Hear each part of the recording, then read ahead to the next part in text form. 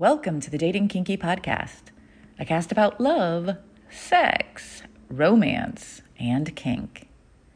I've had a difficult couple of weeks. Processing some local issues has been hard because it's led people to fighting with each other and a lot of emotional labor being done.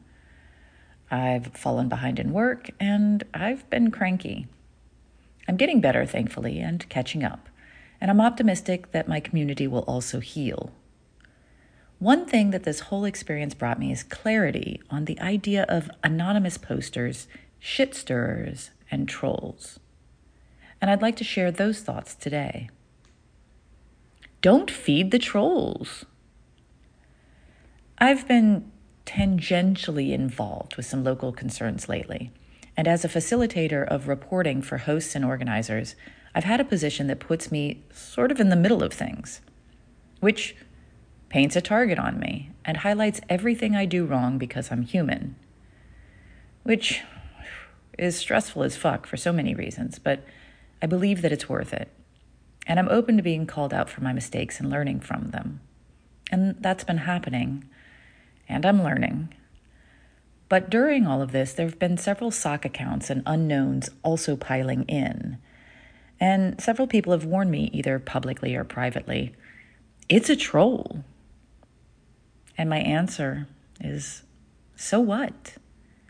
I mean, I do have personal boundaries in all of my conversations. They're pretty simple. 1, people can attack me, but if they attack others, especially whole groups of people, I will remove them. 2, if people misrepresent me, my words or my intentions, I will correct. This is my right, and I will also not lie about what others say.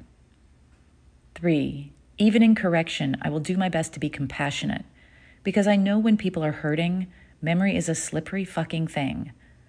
I sometimes fail, and that often feeds the flames, but I'm okay with that too. 4, when someone seems intent on stirring things with no visible interest in creating good, I will remove them.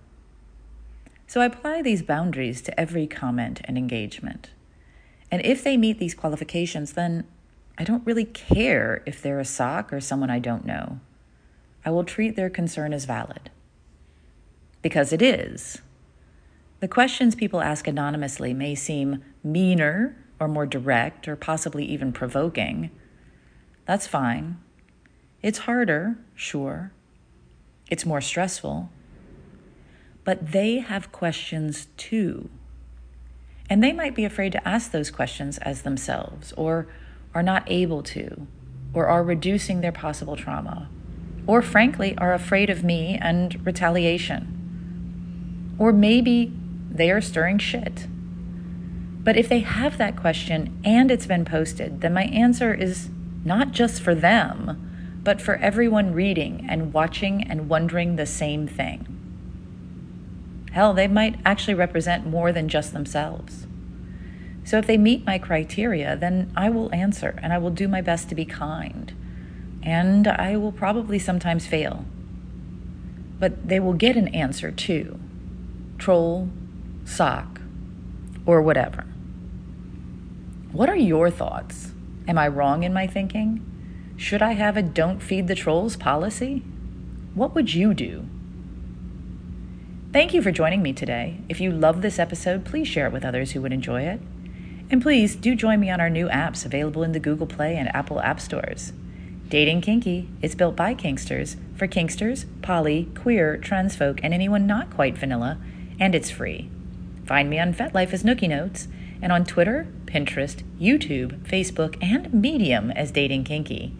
We're on Instagram as Dating Kinky Official, all one word. Also, find me on the new Moan app in beta for iPhone. I'm Miss Nookie there. TheMonapp.com. Have a kinky day, and I'll catch you next episode.